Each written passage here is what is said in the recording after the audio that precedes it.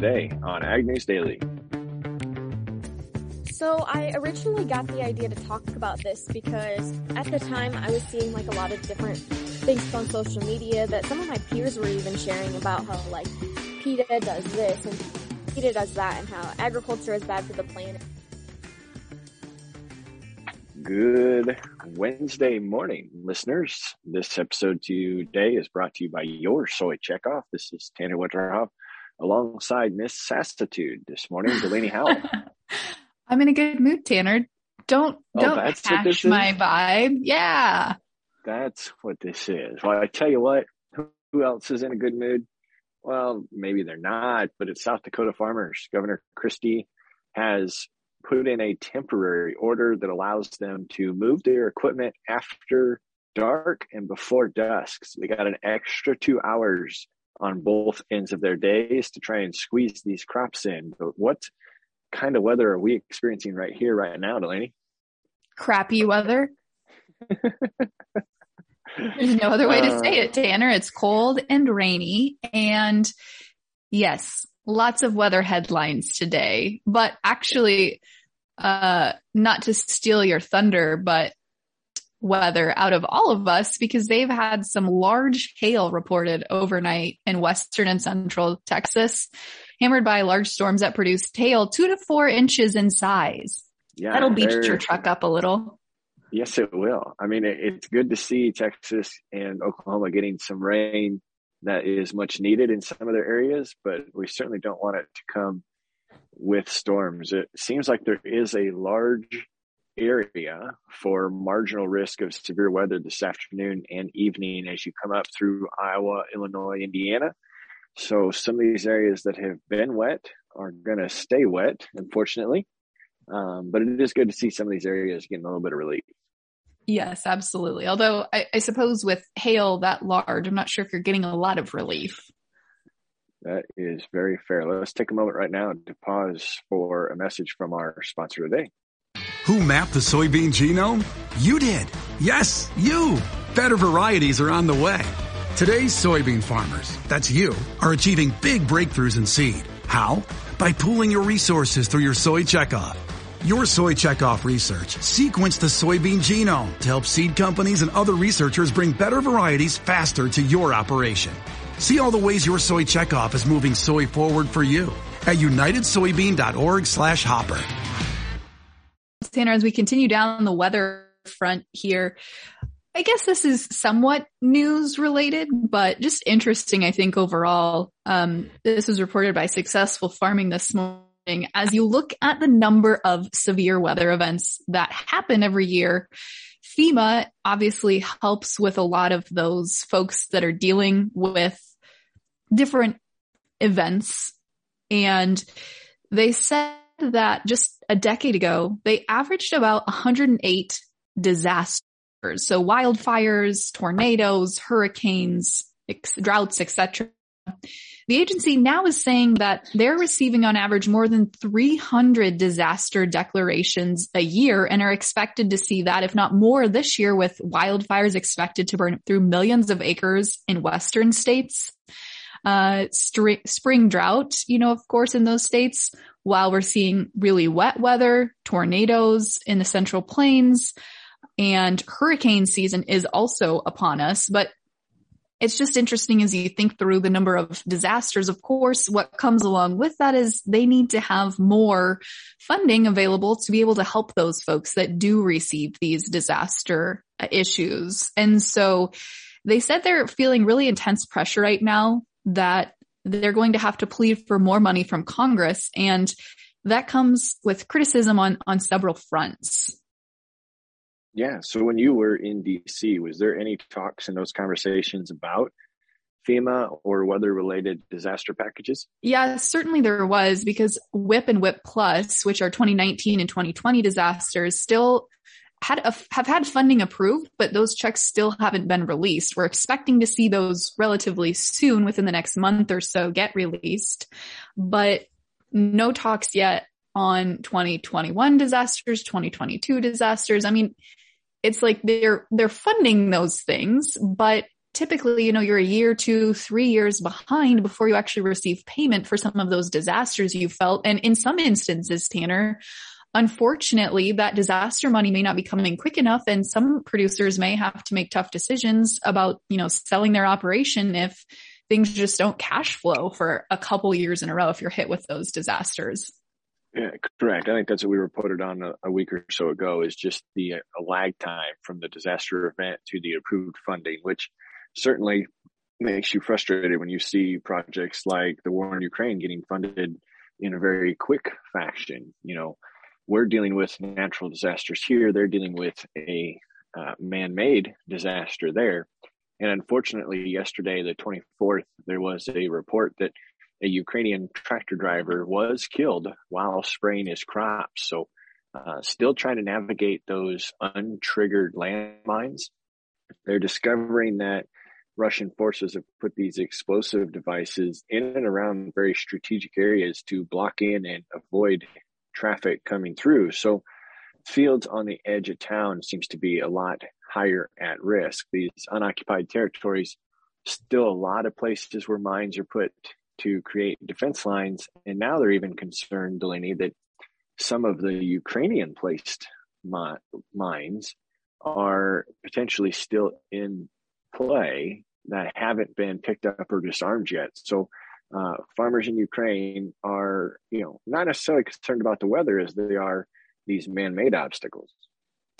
Yes. However, we did get some positive news for Ukrainian farmers that Russia has indicated overnight they are willing to unblock Ukrainian ports to export grain out of Ukraine, which has certainly pushed corn and soybeans lower this morning, but obviously positive news as we look at it from a humanitarian aspect of getting food to the places it needs to go. Yeah, but they still are going to struggle because there's other reports that grain silos are stuffed clear full, and farmers now can't get the diesel to get this to the ports. So it is great news. It seems like a step in the right direction.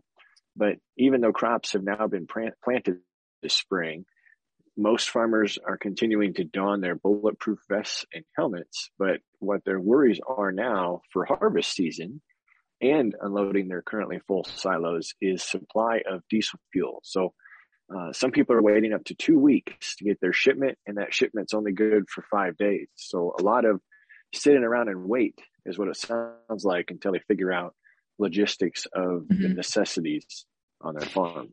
Yeah. And on the other hand, as they're figuring out those logistics, it does sound like they've been getting quite a lot of the crop in the ground. Ukraine's Ministry of Agrarian Policy reported that so far they have seen now about 72% of last year's total plantings have gone in the ground. And I believe that they were expecting to be somewhere around that 72%, 75% mark of last year's crop planted. So by all accounts, they're kind of at where they expected to be for this year. And probably anything else that they get planted is going to be maybe quote unquote bonus, Tanner.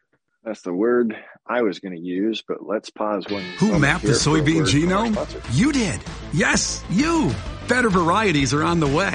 Today's soybean farmers, that's you, are achieving big breakthroughs in seed. How? By pooling your resources through your Soy Checkoff. Your Soy Checkoff research sequenced the soybean genome to help seed companies and other researchers bring better varieties faster to your operation. See all the ways your Soy Checkoff is moving soy forward for you at unitedsoybean.org/hopper.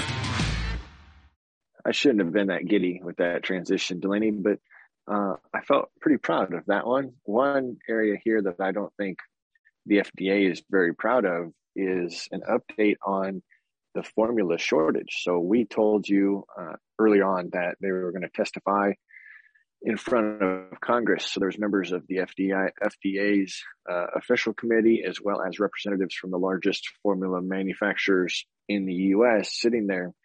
And they stated that the whistleblower report that alleged the food safety issues was mailed in October, but did not reach the FDA's desk until February, even though it was sent directly to then acting Commissioner Janet Woodcock. So believe it or not, Delaney, they're blaming the formula shortage on a mailroom issue for delaying the notification from October to February.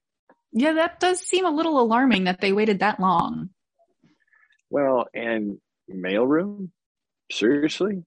I understand we've got rail cars backed up at ports and we have transportation issues about getting goods across the country, but if it had arrived at your building and was in your mailroom, why does it take 3 months to get upstairs? I'm imagining it's upstairs. Get upstairs to an office that's potentially creating a national disaster here on the formula shortage. No doubt. Yeah. Completely agree with you there on that one, Tanner. So it seems like it could have been avoided, to say the least. Absolutely.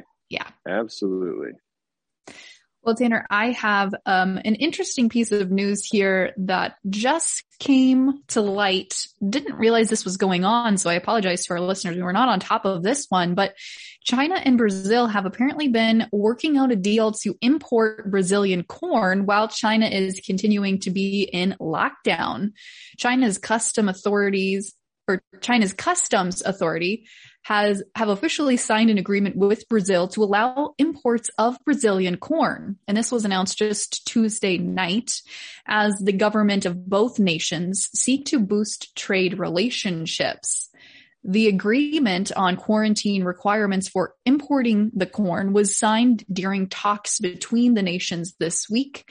And, ultimately, that of course seems at first blush, Tanner, not positive news for the U.S. marketplace. However, some analysts I was reading this morning on the issue said, actually, we do view this as fairly bullish for the marketplace in the fact that it shows China needs to continue to come to the table and continue to buy corn.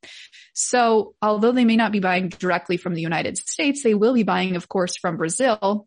And other countries that may have done business with Brazil otherwise may have to come to the U.S. or elsewhere. So they actually said it was a positive indication that China does in fact need the commodity. I could see that. And it probably just depends upon perspective as to your view on trade relationships with China. If we can develop and build stronger, more diversified trading relationships for our bushels, great. I'm all for it. The last piece that I have for discussion here is just continue to watch inflation. Obviously, inflation is going to stick up here higher for longer than we might have already expected, depending upon the different factors. But there is warning about us moving into stagflation. So as we had talked about on this podcast, it seems like a couple of weeks ago about the inflation rates, but noticing around the world it's happening outside of the U.S. Stagflation is characterized by slow economic growth and relatively high unemployment, or economic stagnation. So that's what economists are predicting next. And what that means for agriculture, Delaney, is typically when there's less faith in stock market or investments of such, money moves into commodities and money will move into physical assets, which would be real estate. So as we talk about land values and our commodities, stagflation is a positive for those in value, but certainly makes it harder for our listeners to afford. But that's the last piece I've got for today, Delaney. I do not have any other news for today as well, Tanner, aside from just chatting markets here. Of course, we're mid-morning recording this morning. And like I mentioned earlier, markets did not react super favorably to some of the headlines we read this morning, with corn and soybeans down on the day, mostly reacting to the Ukrainian news that they would likely be able to get some exports out on the market. Corn down about 9 cents in new crop contracts. Soybeans down about 12 cents in new crop. Wheat is also down hard today, down about 20 to 27 cents across both Kansas City and Chicago wheat. And in the protein complex, pretty much positive across the screen, aside from the October live cattle contract down 2 pennies today. Everything else up 10 to 20 cents in the live cattle and feeder cattle market, and up $1 plus in lean hogs today, Tanner. But cattle is actually a good segue into today's interview conversation.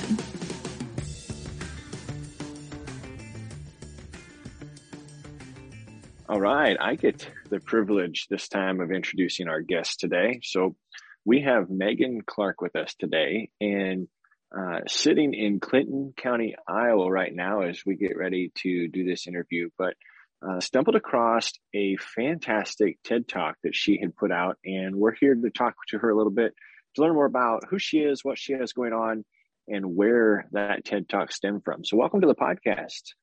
Thank you for having me. So what's your daily life look like now? Because you're a recent high school graduate, correct? I am. I just had my commencement ceremony this past weekend, so I've been having a little bit more free time on my hands now that school's over. Cool. Well, tell us a little bit about your tie to agriculture. What brings you to the Ag News Daily podcast? Definitely. So like he said, my name is Megan Clark. I'm a recent Central DeWitt graduate, and my tie to agriculture kind of has stemmed my whole life because I grew up on a diversified crop and livestock farm where we raise and show beef cattle. I typically show Simmental influenced cattle, but I've branched out a little bit. I've been an active member of 4-H and FFA since I was in 4th grade for 4-H and 8th grade for FFA. I've held officer positions in both, being a district officer for FFA, done a lot of different leadership activities throughout both of those different organizations. And another way I tie into agriculture is through my supervised agricultural experience through FFA. That SAE is called CAC Media Group, which is a team that consists of 4 different high school students, and we do a lot of different work with digital, social, and print media platforms. We do a lot of different traveling around the country to livestock shows, event conferences, and really just try to capture the positive stories of agriculture. Some of my biggest accomplishments with that SAE are hosting our own TV show called AgriVision. And then recently, what I'm here to talk about today, my TEDx talk that I was able to give about agriculture. So originally with my TEDx talk, I was kind of like introduced to the opportunity by our CAC media coach. She asked if I would be interested in talking about something. And I had a kind of the perfect idea to talk about for it. And I wanted to try and debunk some misconceptions that happen within animal agriculture. So I definitely took on the opportunity. Now, remember, this was back in 2020. And of course, things kind of shifted a little bit back then. So I did the interview process for the TED Talk in 2019, was selected, and was supposed to give it in March of 2020. But then COVID happened, so then I had to hold back until 2021. And then 2021 approached, and they said, nope, 1 more year. So recently, in March of 2022, I was able to actually give the talk. And since then, it's been published on YouTube, and you can find it under TEDx Youth at Davenport, and my talk is called What I Wish You Would Ask Me. Yeah, and we're really excited to talk to you more about that, Megan, because you're definitely a really great speaker for being just a recent high school graduate. Thank you. Tell us a little more about, for those of our listeners who don't know what TEDx Talks are, what are TEDx Talks and why did you give one? Right. So TEDx Talks, they're not exactly like as the highest standard of TED Talks, like the just general TED ones, but the TEDx Talks are more like on a lower scale, like a lot of different students do them, or maybe like professionals that don't have as such big of a platform yet. So I decided to do it because I was just a student at the time. When I applied for it, I was only a sophomore in high school. My public speaking skills aren't to where they are today. So I knew that it would be a good chance to kind of dip my toes in the water, and it wouldn't be such a big event, but also it was a big enough event where I could get an audience to listen to me, and I would have a bigger stepping stone to build my resume on and to kind of start building my own platform. So the COVID virus actually might have benefited you from having nearly 2 years to practice giving your presentation. So why don't you tell us a little bit about what the basis of your presentation was? Right. So the pandemic, it was definitely had some pros and cons to it. Like the pros being that I was able to practice with it longer. I actually used the talk for an FFA contest that I did. I used the speech and turned it into a prepared public speaking address. So I was able to practice it and give it to a different audience before I actually gave the talk. And I did pretty well with it. I ended up being second overall at the state contest for FFA here in Iowa. So it was a really great experience, not only getting to share with more people, but also it kind of gave me some confidence in the fact that I knew that my talk was going to be beneficial. But like the Right. cons, I've said, like, I had 2 years to practice, so it's 2 years of going over what can I change? What can I do to make it better? And like, you're constantly critiquing yourself and what do I need to do? I mean, I know it like the back of my hand now, but Yeah, you can definitely tell too when you're watching the TEDx talk that you memorized all of it, which is really impressive. And it's a prepared speech, obviously, you mentioned that, but I want to dig a little bit deeper into why you gave this talk in particular. And maybe it's a good place to start with the story of how this TEDx talk began to take shape. Yeah. So I originally got the idea to talk about this because at the time I was seeing like a lot of different things on social media that some of my peers were even sharing about how like PETA does this and PETA does that and how agriculture is bad for the planet. And at the time it was, I think it was circulating a lot about the Fairlife milk and how like dairy farmers are constantly abusing their animals. And I wanted to show people that that's not always the case. And even though it might be in some situations, it's definitely not what everything in agriculture revolves around. So I thought that I had a perfect story from something that had just happened at the Iowa State Fair like a couple months earlier. So I wanted to use that story and incorporate it into a talk that I could give to kind of debunk some of those different misconceptions that people have. And really, I wanted to do it so I could encourage and show my classmates that not everything that goes on within agriculture is always viewed correctly by the media, and they oftentimes spew different images to make a profit or make it look like agriculture are the bad people. And I wanted to show them, and even some of those people like activists that are incorrect about the information they're spewing, that there's kids and different professionals within agriculture that are willing to step up and share the real facts about it. And I thought that if I could do that, it would not only benefit me, but it would also benefit a lot of the different agriculturalists within my own community. So Megan, what is the story of what happened to you at the state fair? So at the state fair in 2019, I was walking my heifer down the aisle of the beef barn, and a first-time fairgoer was there. He was with FFA ushers. I think he was going on some sort of tour, and he asked me what I was holding. At the time, like, I didn't think that he knew much about agriculture, but I thought he would know like simple animals. And he actually asked me, "Oh, are you holding a horse?" And I'm like, no, I'm not. It's a beef cow. And he was just really confused to see, like, because my heifer was a Charolais calf, so it was a white one. And he was like, "Oh, well, I thought they were black and had spots all over." And we kind of just had a conversation about how, like, there's dairy cows and there are beef cows. There are two different types of things used for two different things. And it was really just like a good experience. Like, even though he didn't know much about agriculture, he was still able to learn just from stopping and having a conversation with me. That is great to observe what had happened. I'm sure it felt weird in the moment. It felt really awkward because coming from Iowa, a very rural state, I live in a very rural community. I was really surprised that there's people that even come from this state that don't know like simple things within agriculture, like what a horse looks like, what a cow looks like. So since you've given this TEDx talk, what other opportunities have presented themselves for you to kind of educate people about agriculture? Right.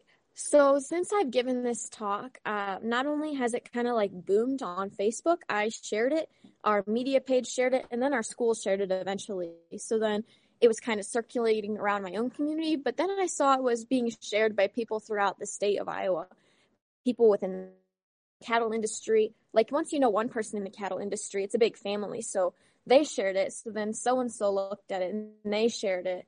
And since then I've just had a lot of different opportunities to connect with different people within agriculture and just talk about some of the things that they've experienced personally with other misconceptions.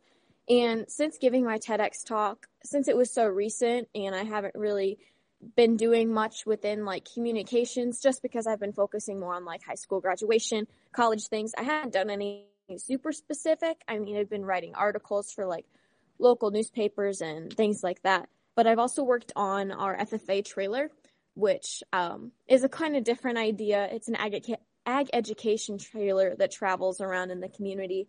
I've done a little bit with that, but since my TEDx talk, I've kind of had a lot going on, so it's been a little different. Rightfully so. I really like the title of your TED Talk, Thank you. and it's what I wish you would ask me or wish correct. you would have asked me. So on another podcast that I host, we try to ask all of our expert guests and our guests that are friends of ours the same question in every single episode. And I want to get permission to use this question as we switch it up here mid-year. Is that all right? Go for it. I just think it's a fantastic way of putting somebody in a position to where they can tell a story that they want to tell. And in your case, it was very cool to see that I had enough perspective to say, no, ask me more. How about this? Or provide me an opportunity to share instances like that. So that makes me curious. What's the next steps for Megan? What's the future for Megan look like? So, like I said, I'm attending Iowa State to major in agricultural communications, but over the summer, I would really like to get involved with maybe an internship that revolves around communications. I'm also really interested on the political side of agricultural policy and things, so maybe working as a lobbyist someday in the future. And also coming up in October, I've had the chance from state convention this past April. I was the overall winner in extemporaneous speaking. So I'll be going to nationals for that in the fall, and also my agricultural communications proficiency award won at the Iowa State level. So now it goes on to the national level as well. So October, it's going to be a pretty busy month for me in the FFA side of things in agricultural communications. So I'm really excited to use this TED Talk and try and use it to my advantage for some of those final rounds and interviews. Megan, I feel like we're going to see you a lot in the future as you get into your career. Maybe we'll have to hire you for the podcast someday, but nonetheless, we certainly appreciate you coming on and joining us today. Yeah, thank you so much for having me.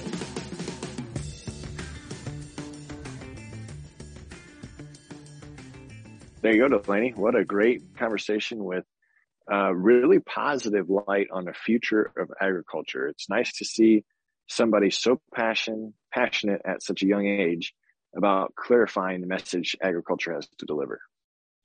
Absolutely. And yeah, she might be one to keep an eye on here, Tanner, as she progresses into her career. It's hard to believe she's just heading into her freshman year of college. Yeah, that'll be a fun one to watch. But listeners, thanks for sticking around with us for today. Delaney, what do you say? Should we let the listeners go? Let's let them go.